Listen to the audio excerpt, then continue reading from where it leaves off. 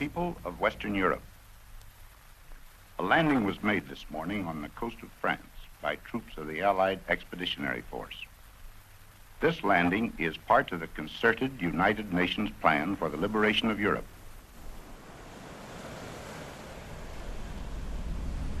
We're on board the car ferry Normandy out of Rosselair, heading for the coast of France in relative comfort and safety. But 60 years ago, on the 5th of June 1944, perhaps up to 1 million young men, thousands of them Irish, were waiting on the coast of England, stomachs knotted with tension, pulses racing, for the start of Operation Overlord. On the morning of the 6th of June 1944, the invasion of Europe began.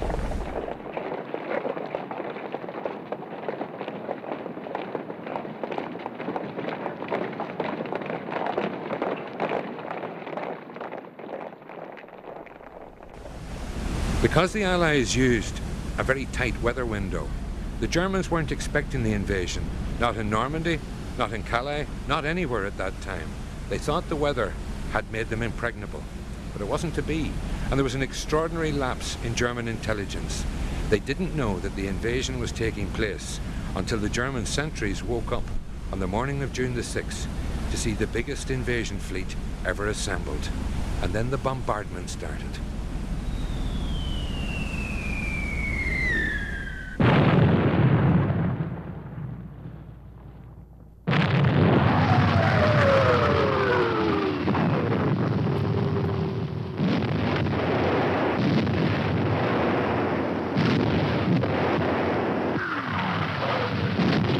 As a teenager, André Heinz saw the first German uniforms walking the streets of his native Caen, the administrative capital of Normandy.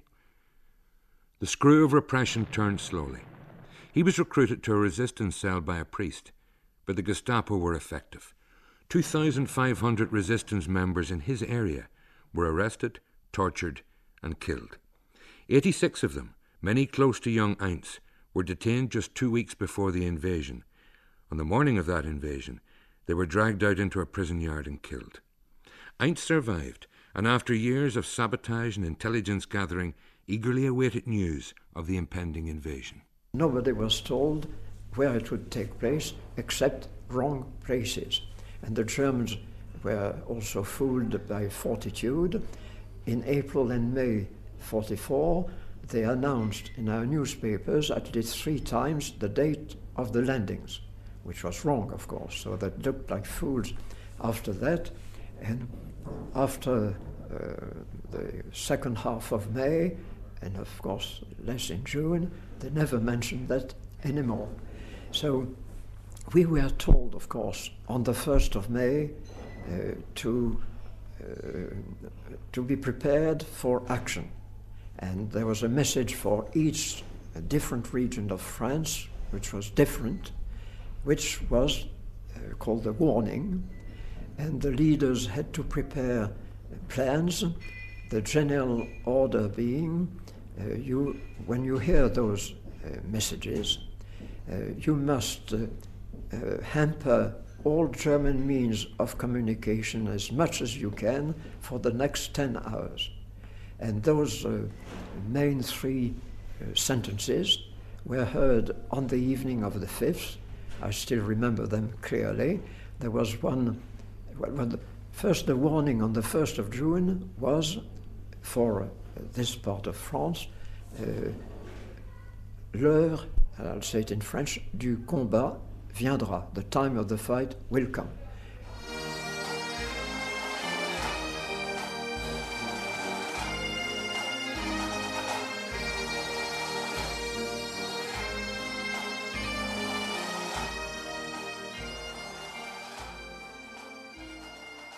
By 1944, it's estimated that 165,000 young citizens of Eire had joined the British Armed Forces. There were thousands too in the US Army. One veteran estimates that 66,000 Irish men in British uniforms fought in Normandy. One of them is now called Brother Columbanus, a Franciscan friar. But then he was Sean Deegan from Usher's Island in Dublin, already a veteran of Bomber Command on special duties, issued with a Harley-Davidson motorcycle and instructions to track down crashed aircraft identify the dead, and note any parts of the aircraft worth salvaging. They landed him on the Normandy beaches behind the main force. But how did the journey from Usher's Island to France begin? My motivation was entirely adventure. When the war broke out, I was a senior scout. I was into scouting, I was into all that sort of life, outdoor life and adventure. I come from an unusual background in the sense that my father went off in the First World War with his two brothers, and he was lucky to be wounded, survived. He left his two brothers out there. And like most of the stories, he was very reluctant to talk about it. The only thing, we had photographs of the brothers, and if I got him going in the photographs, he'd tell us all. Now, I was born, you see, just after the Civil War, and my heroes were the IRA, and the people who, Dan Breen and my fight for Irish freedom. And I was a Christian Brother student, so our teachers were all Republican. I know all the Republican songs. For our day off, we were taken out to the mountains and we were on manoeuvres, literally with the lads, rehearsing the battles that they'd won. So my whole background was like that in one sense, because my mother, Lord rest her, her two brothers, one of them had been killed in 1916, Republican. The other guy fled the country, managed to escape, ended up in Canada. So I was brought up in that background of militarism, and most of us were in Dublin, hearing stories and knowing this and the adventure. And when the war broke out, we thought that was brilliant. You know, there was battles going on and wars, a lot of propaganda. But however, to make a long story longer, as they say, I decided I was going to join the Irish Army with three of my pals, because the emergency was started. They were clamouring for people to join. And we went up in the early 40s, we were 40, maybe 41, up to Portobello Barracks to join the Irish Army. And my whole idea was to try and get into the Air Corps. I was mad on aeroplanes. I'd been to an air display up in the Phoenix Park, and I fell in love with aeroplanes. And I remember the poor officer who was interviewing them. We had a big queue. They were queuing to join the Irish Army at that time. There was queues outside the barracks. We took our place and went in. And he interviewed me, and he said, well, of course, he didn't believe me for a start off that I was, as I was telling him, I was 18. And he says, no, you're not even 17. I'm young looking now, I suppose, from over 80. So, and he says, besides, he says, you're too skinny. He says, you're too skinny altogether. Go home, he says, go back in about a year, feed yourself up, and back in again, and we'll talk to you again. Out. And I was out the door, and I was disgusted. And my two pals got in. And here was I, sent home with my tail between my legs. But I heard through the grapevine system, I heard a few months afterwards that the RAF were looking for guys, and they didn't mind you being skinny, nor they didn't mind your Probably age. helped. So they said, so I wrote away to the British Embassy, and lo and behold, they sent me on. Okay, they've done a little bit of vetting of you, all right, I know this, you're told about this. And when after a week or two, I got a letter to say, report to the Amiens Street Station, and you'll be met at Gore Wood, and wear your old clothes, and if you blah, blah, blah. And that's what happened. The Irish government of the day issued only 771 permits for men of military age to leave the state during the emergency. But they poured over the border to the recruiting offices of Belfast, or on to Scotland or England. They were scattered across every branch and every regiment of the British forces. Tom Meehan was just another young unemployed Dubliner at the outbreak of war. There was no jobs, and had listened to the elderly people then who had been in the First World War, and we thought it was great excitement, and we said we'd chances. So why we never joined our own army, I'll never know. I'll never be able to answer that one at all. Well, how did you actually go about joining up? I just begged and borrowed the fare to Belfast. My mother was prepared to give it to me, allowed me to go to her, and that's what happened. And we went to Clifton Street in Belfast and in the recruiting office. Did you have any choice of regiment or which branch of the army? Yeah, I had, but that was another thing. I knew nothing about that whatsoever. And only going up in the train, people were talking, but a lot of other people were going, of course, not just me. And they were talking about joining the East Surreys. Now, why or how the East Surreys or who they were, I didn't know, or what they were. So, joined the East Surreys.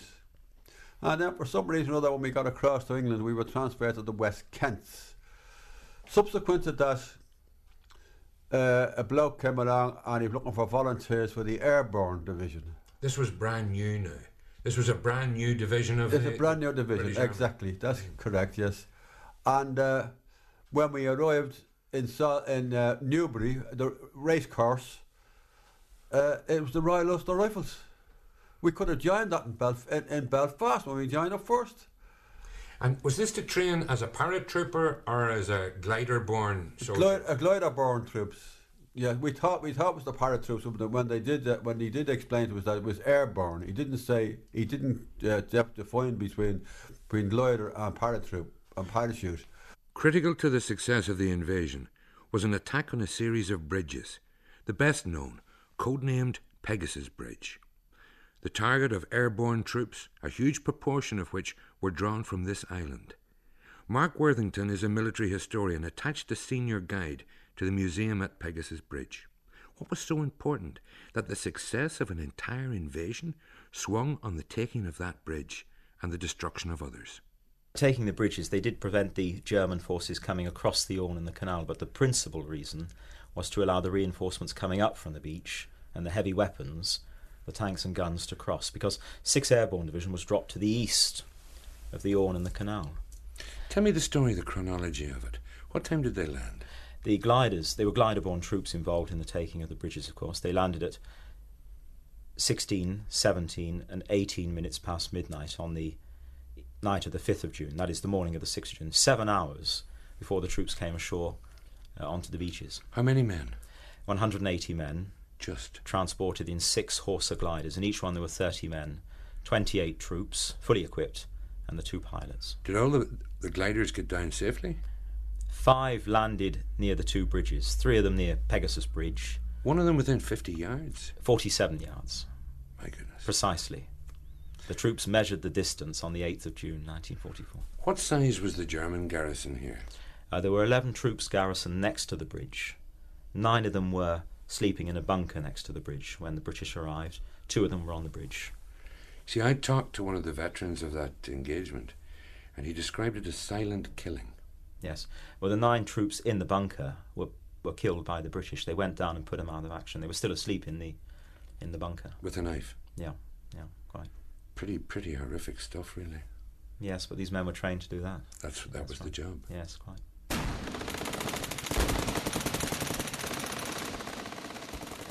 When you hit the ground, what were your orders then? What did you do? Get out and get onto the ground. Get out of that glider as fast as you could, because if you can understand, it was stationary then. A machine gunner with any sort of shot at all could have killed a lot of us, because the glider wouldn't save you. And the glider was only, what, bits of wood and fabric? Yeah, that's all. Matchwood. So you hit the ground. Yes. What was your weapon? Oh, rifle. Oh, the best man of the lot.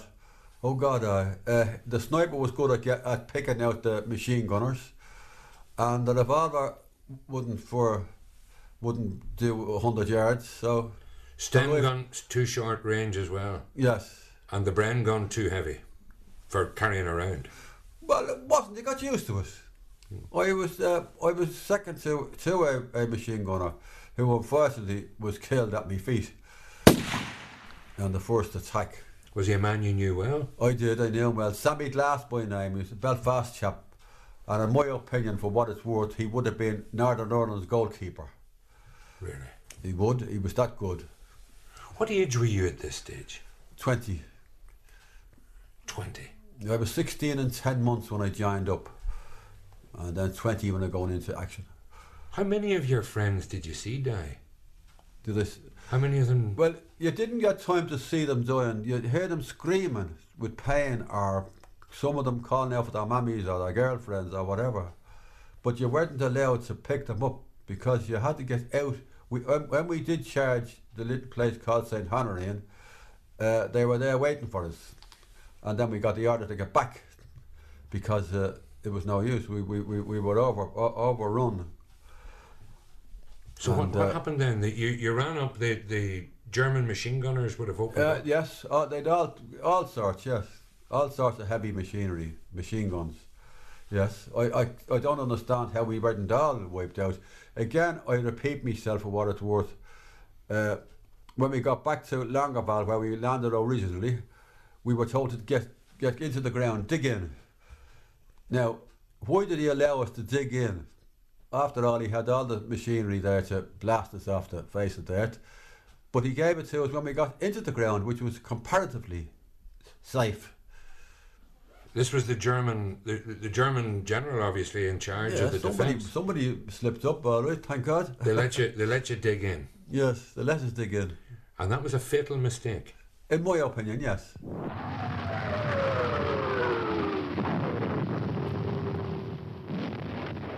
At first it was thousands of planes. We didn't know why they were there, except that there were some bombings, but far away, and we couldn't quite determine where it was. And we had not guessed that they were in fact dropping something like 10,000 parachutists. And after 2 o'clock, it was more bombing. At 3:30 in the morning, it was rather terrific as far as bombing was concerned, but it has even made worse with the noise of from the Navy. Navy shells make a terrific noise. It even frightened the Germans to death. And by 4:30, it was obvious from the noise heard towards the north and the sky, which was a red glow, that it was taking place on our shore. And now that we're was talking thousands of ships.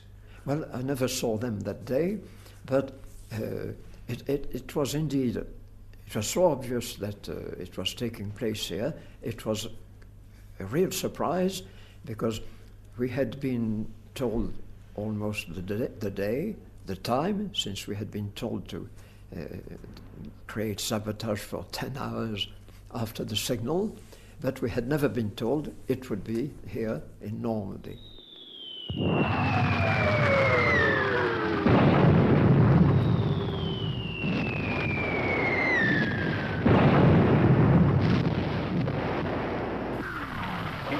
Western Europe.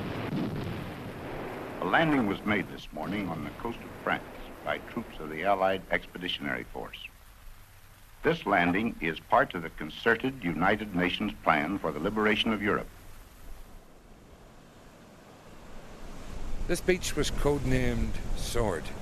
It's the northernmost part of that strip of beaches, codenamed Sword, Juno, Gold, and further on down, Omaha and Utah, separated by Amaranche, where the artificial harbour was towed in. Early in the morning of June the 6th, 1944, the German sentries woke up to a terrifying sight.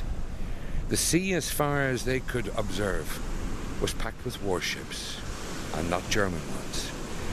At 7:20, 4th Commando went in here at Ouistreham. That included 170 specially trained Free French troops. Their objective, to take the huge stone blockhouse beside which I'm standing.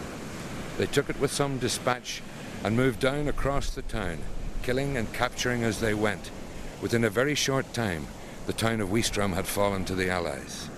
Below on the other beaches, other men, including many thousands of Irish, were landing, some facing fierce resistance. But the real charnel house was down in Omaha and Utah, where the Americans were slaughtered by the thousand.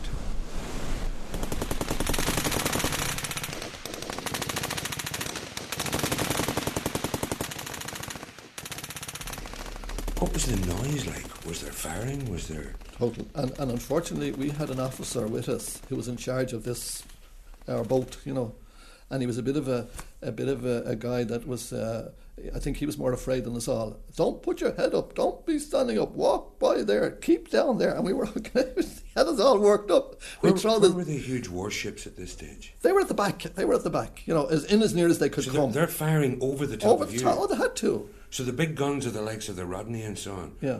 Throwing shells the size of rowing boats. Absolutely. That's over what I'm your saying. heads towards the beaches. Derek, you could nearly, as I told you, when you heard them firing, you know, you heard the big flash, and you instinctively looked, and you could see the shadow of them going over. I mean, you knew the shell was. They must have been huge things. You could feel nearly the wind of it, and then the sound of the gun would come at you. Then the big guns, and they were firing in salvo. They were softening up all around. As you know, they were trying to soften up around Cannes. They were hoped to get Cannes the first day, which they didn't, as you know. Yeah. And in the meantime, then you were expecting stuff to come at you from this side as well, which fortunately it was pinging all right, but there was nothing. We heard a few pings around the side and that. But to be afraid of your life, you were taking glimpses and glances and wondering when they were going to open this thing in front of you. How long did it take to get to the beach? Well, we were manoeuvring around. It seemed to be messing. Do you know what I mean? We were saying, why don't you put us in now? The beach you had to get clearance if you were non-combatant, you know. And so eventually we got in about I think it was the morning of the third morning. So you were on board at night and all, which was ridiculous. You know what I mean? You're hearing all this going. However, that seems to be to me that we were on such a high. You know what I mean? That. I can only remember bits and pieces of it, if you understand me. Do you know what I mean? The whole feeling was just to get in and get off this thing and wonder were we going to get off it without... Because we were fully expecting to meet that the enemy would be there, still firing at us. Were all the dead and wounded cleared by the time? Oh, no way, because there were around, you could see them floating on the waters even. You know, a lot of the guys who... What was happening with a lot of the boats, we could see them, some of the smaller ones, the LSIs and the LSEs, the infantry and that, they were hitting banks. Do you know what I mean? And instead of, when they dropped their thing then, the guys had run off or wherever it was on, and they were going into about 20 feet of water because there was still a bit to go, you know what I mean, in. 65 pounds on the back? Oh, they go straight down like a stone. Yeah. I remember going down to the beaches about less than a week after that. I was scruffy. I needed a bath, I needed a shower, and there was no water, and everything was a mess up where I was going around. And I went down to Secret House. You wouldn't put your foot in the water, and that was about a week after. You know, there was stuff floating in. Blood and butts of bodies, and it's when you tell people that now they're agog, but you must remember there were hundreds lost in the water. Do you know what I mean? Even. Thousands and sunk, and it normally takes about 9 days for a body to come up. With all that stuff on them, you know, they were loaded. The paratroopers and any of those people. How did that affect you emotionally? Did the tragedy of those losses, did that hit you at the time? It did. I'll tell you what happened with in my individual cases. You expected that. You know what I mean? You expected there was going to be bodies and that, and you're wondering what your reaction was going to be. Were you going to be a coward, or would you? You know, this was the feeling. How am I going to react to all this? But I'd already seen a bit of it through the crashes in England. You know, I'd seen a few bad crashes and fellas, you know, that sort of thing, and helped to excavate them and all that sort of thing. But the sheer scale of that carnage. That was, yeah, absolutely. And then the bedlam, because when you landed then, they were still undecided. You see, where I landed on Sword, there was, what do you call these, embankments and all around. So they were after bulldozing ways through them, you see. So there were little flags, and the guy was telling you, follow that little green flag, just to get, so as you wouldn't be mixed up. So there was fellas getting stuck, and there was a lot of stuff was still being smouldering on the beach, and it was carnage, like, you know, and so the whole thing was a bit of a let's get out of here fast. We moved too fast, actually. We got on, and they sent us up a laneway in a roadway, and they said, keep going there, you'll hit the bridge eventually, blah, blah, blah. So eventually we were held up with tanks and all this, because they were piling up then, and we ended up in a small laneway, and we shouldn't have stayed there at all, because when the tanks, you see, I only discovered afterwards, if you're near tanks at all, that's where the enemy shell, because they see the dust. The dust comes up, and they're not too far. They're only 3 or 4 miles away at that stage. So we ended up in this laneway, and we said we'll have to stay here till the morning. It's got dark, and I was up against a big tree, trying to have a sleep. And we parked the little truck down here, and my bike was over there. And then they started shelling. You know, these mini moaners. The sound of them, you'd hear them screaming. And this was our first time under shell fire. And I remember my main concern was my bike. And I always remember saying to the lads around the tree, the bloody bike, if that's hit, I'm finished, because I'd left it up there by the ditch. And I crawled along on my hands and knees and pushed it down to the ditch, you know? And they're saying to me, you bloody idiot, you know what I mean? When I went back, there was 2 of them gone. The shell had come around the back of the tree. Captain Michael Previte, family home at that time, Drimcong House, County Galway, was a Royal Marines officer charged with getting his men, some of the British Army's crack troops, onto the beach. Captain Previte was by then 28, married to a Galway woman, and the father of a son. There were 2 flotillas, 2 landing craft flotillas on board, and the Captain Poole had one flotilla and I had the other, and we both landed at the same time. Well, I led the landings on Gold Beach with my flotilla. And what were your instructions or objectives Upon landing, what were your orders? My orders were to go back to the ship and pick up some more troops, which we did. Effectively to act as ferryman? More or less, but we had to go ashore. There were stakes on the shore with explosives on the top of the stakes, but we landed, you see, at on a rising tide. Yes. At low tide, but at a rising tide. So the stakes, the top of the stakes were well above the boat, and then we had to get out and push the boat off. I'm told that on some of the beaches, particularly the American beaches, there was a delay with the result that they hit those underwater entanglements, the mines, the obstacles. Very likely. And they got enmeshed with them. That's probably what happened. Mind you, they had bigger boats than we had. They had different shaped boats. Ours were different kinds of landing craft to the Americans. I'm told that some of the boats ran aground while they were still in maybe 20 feet of water because they hit sandbanks, and men were lost because they jumped out with these heavy packs on into maybe 15 or 20 feet. I was lucky because there was no hindrance like that at Gold Beach, nor at Swords. And those are the only two that I really know anything about. What kind of opposition did you encounter as you came in? Nothing. Not that I know of. I didn't see any. The only thing that was these stakes on the shore with these explosives on the top. We didn't know anything about them. But the opposition came when we were going out, when the boats were going back to the ship. We were fired on them. It was awful. I was here home with my parents, and I felt dreadful all day, and I was following our gardener around, whom I was very fond of, who said, "What is the matter with you?" I said, "I don't know." And a certain time that evening it lifted, and he was back after they'd been mined. Safe and sound. Safe and sound. I never thought anything would happen to him. But it was terribly anxious and lonely. You knew, of course, that during the previous 4 years or so, the British Army had suffered appalling losses. Oh, dreadful, dreadful. But it never crossed your mind? No. I had a conviction that he was going to come through.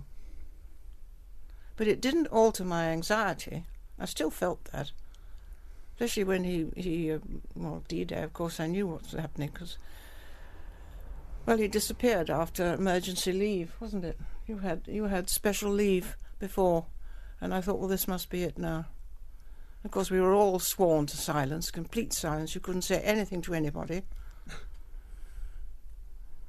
It was tricky. Do you and Michael ever reminisce about those days, those war years? Oh, yes. Oh, yes.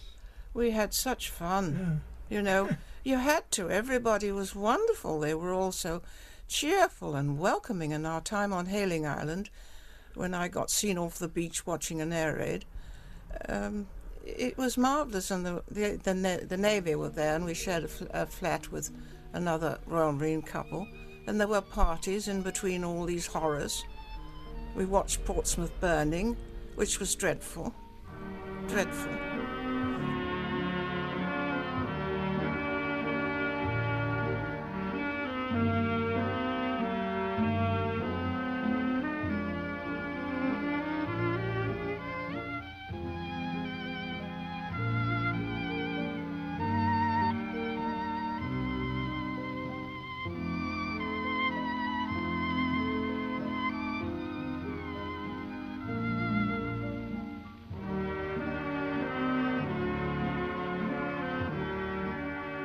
We're flying at about 250 miles an hour, straight in towards France. Spitfires on the left behind us. And somewhere with us, one other Mosquito, gone out of sight at the moment, who's flying with us as another extra machine with the formation. For years, I've been used to describing things, but I find it difficult to tell you just how this looks. In front of the great mass of shipping, there's the great pattern of France, cratered and re-cratered where our bombs have fallen in the past. Here is the new landing strip, lying out, looking for all the world like an old established and magnificently prepared aerodrome. We're diving down and coming in over it right now. flying straight over the top. And there, in the distance, and all round us, in a great semicircle, is the battlefront. I can see the whole of it from east to west. Fires are burning in every direction. There's smoke going up in clouds. We've seen the guns firing and the ships firing inshore. And we're flying so low now that I can see individual people on the ground. There are anti-aircraft guns. There are some cows sitting in a field. I'm describing them all as they go past the port side window of this Mosquito cockpit. More guns, and there transport on the roads. And at that road junction just below us, there's a military policeman waving them on. And you know, I can even see his red cap from here, but he's wearing that and not his tin hat. The roads are full of our transport. And now that I'm caring, you've gone.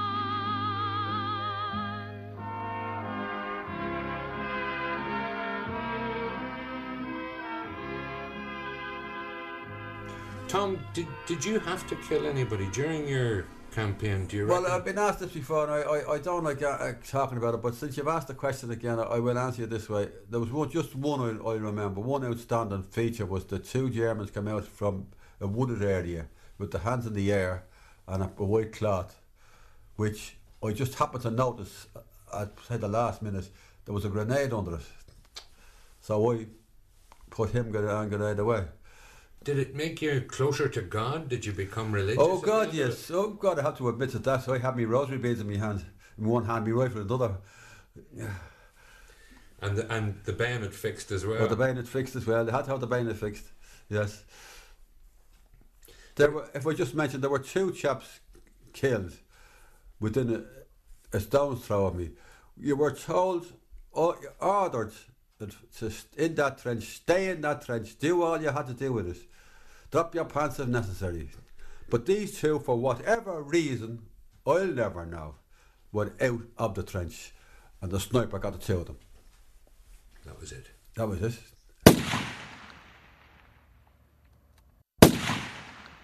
It was a lesson well learned. Did you eventually get the sniper? No. Oh yeah, we did. Yeah, we discovered that he was strapped to a tree overlooking our position. Yes. And it was a funny thing that every time the wind would blow, he'd go with it. And you'd shoot it straight away, but you wouldn't hesitate. You'd let shoot first straight away without thinking. You didn't do it too often. Like, you caught on yourself. Isn't that stupid?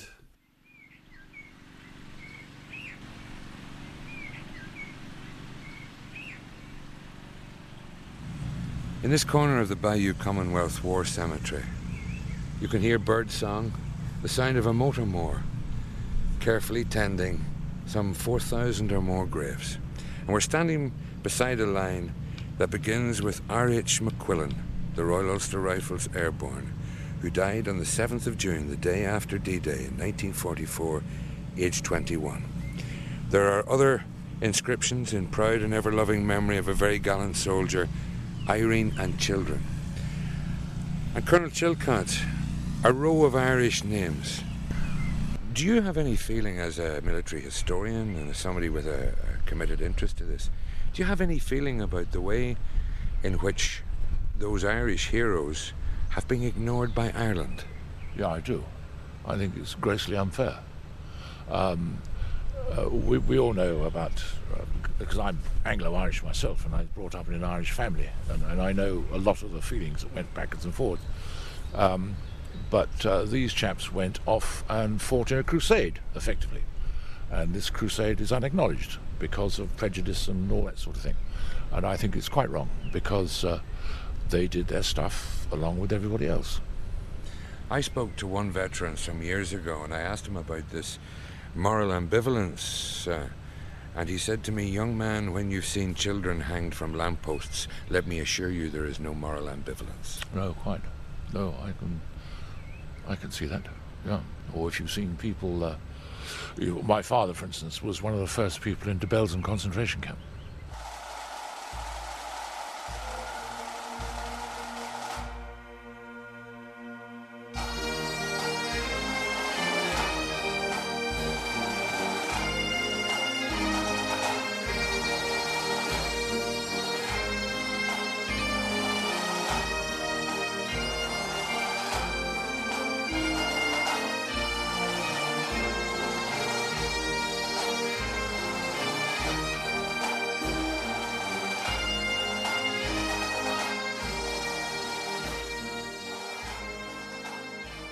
there were some very beautiful people and brave men and honourable men, and to think that there was absolutely no recognition really for them in that sense. Well, I agreed that they're getting around to it now. I go to the one every year up in Kilmainham, for all the Irish war dead. That's good, at least they're there.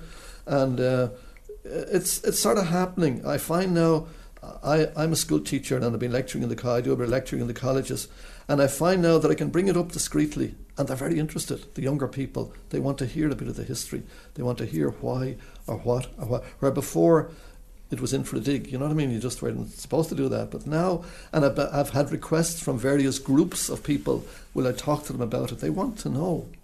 60 years ago, Sean Deegan was part of a mighty war machine, dedicated albeit to the liberation of Europe. And now, 60 years later, you're a Franciscan friar, as I say, still in uniform.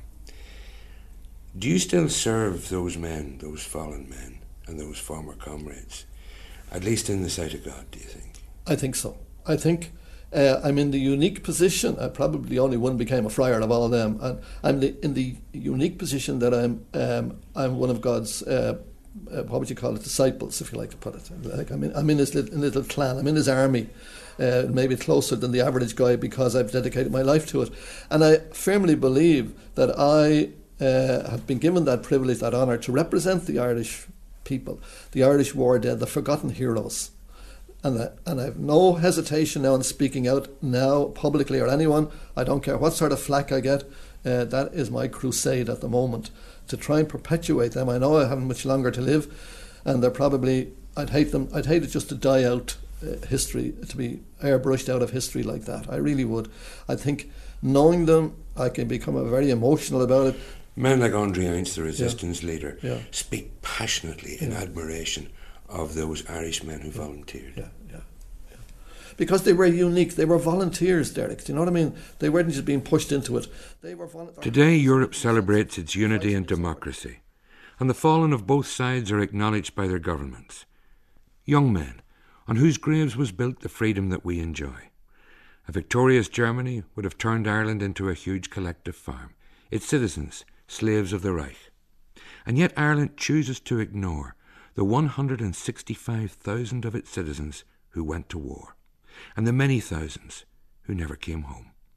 The Europe of whose presidency we have been so proud was built with Irish bones too, ignored here perhaps, but remembered elsewhere. Well, I was going to say, nobody can forget them here. And there's a village near that cemetery you were talking about, where we have those Irish soldiers buried there on the 7th of June and 8th of July. And in Caen, it's all the time that you think of that time. And we can't forget all those people, and we keep an immense gratitude to for those men that were volunteers, as you say, and all the others. And we were so shocked at the time when it seems that the Americans despised us fairly recently because we were not in favor of joining them, as if we were cowards. No, we kept the same feeling and the same immense gratitude, as I said, for all those heroes. André Heinz, merci de tout. Non, c'est vrai, we can't forget.